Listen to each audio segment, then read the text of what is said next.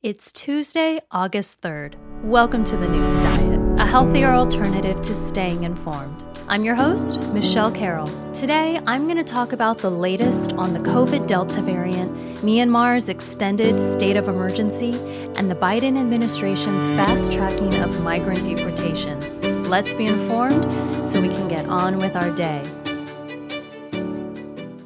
After months of decreasing COVID-19 cases, the U.S. is now seeing an uptick, mostly due to the Delta variant of the virus.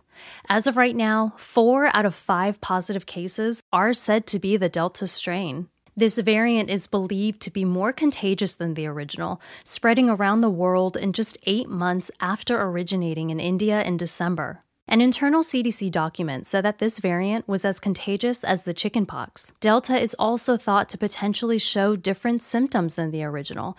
For example, less emphasis on coughing and loss of senses that previously were the primary signs of COVID. There's also been a rise in positive cases for even those fully vaccinated against COVID, which are being called breakthrough cases. Regarding breakthrough cases, experts are quick to point out that even though there is a rise, that the overall cases are still less than 0.08% of the total fully vaccinated population. And breakthrough cases just means testing positive. It doesn't mean hospitalization or death, which reportedly is very low. The majority of hospitalizations and deaths from the Delta variant do seem to be rising in mostly states and countries where vaccination rates are low. This rise is prompting some authorities to reconsider implementing restrictions that were removed just months ago before this spike. Some counties, like Los Angeles, have reimposed indoor mask mandates for everyone, regardless of vaccination status. Even though the vaccines do seem to be holding up against major symptoms from the Delta variant, it's still unknown how effective they are at preventing the spread of the virus. It's no question that scientists are closely monitoring the Delta variant and that new information will be coming out in the future.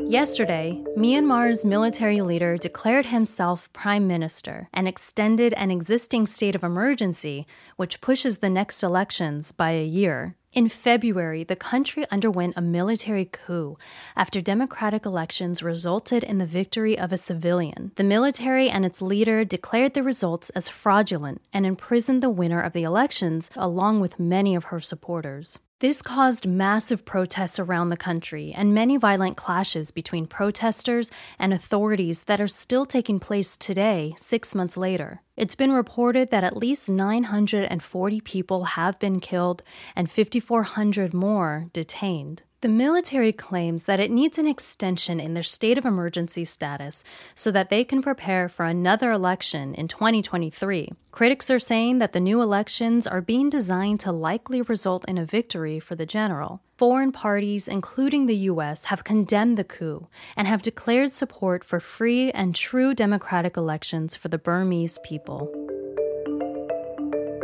Over the weekend, the Biden administration resumed use of Title 42, which is a public health order originally invoked by former President Trump at the start of the pandemic. This order allows for legal and fast deportation of migrants without the option for a hearing before an immigration judge. The Biden administration was expected to phase out this order, but with the rise of the Delta COVID variant and also mounting pressure to control the southern border, the phasing doesn't look to be happening just yet.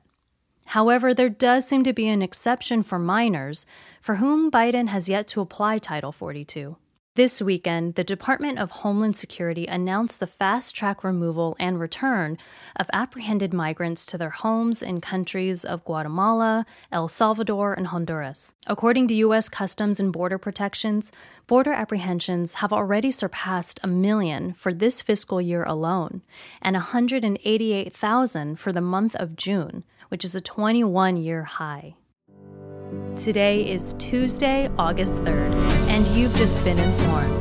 Now it's time to get on with your day. I'm Michelle Carroll.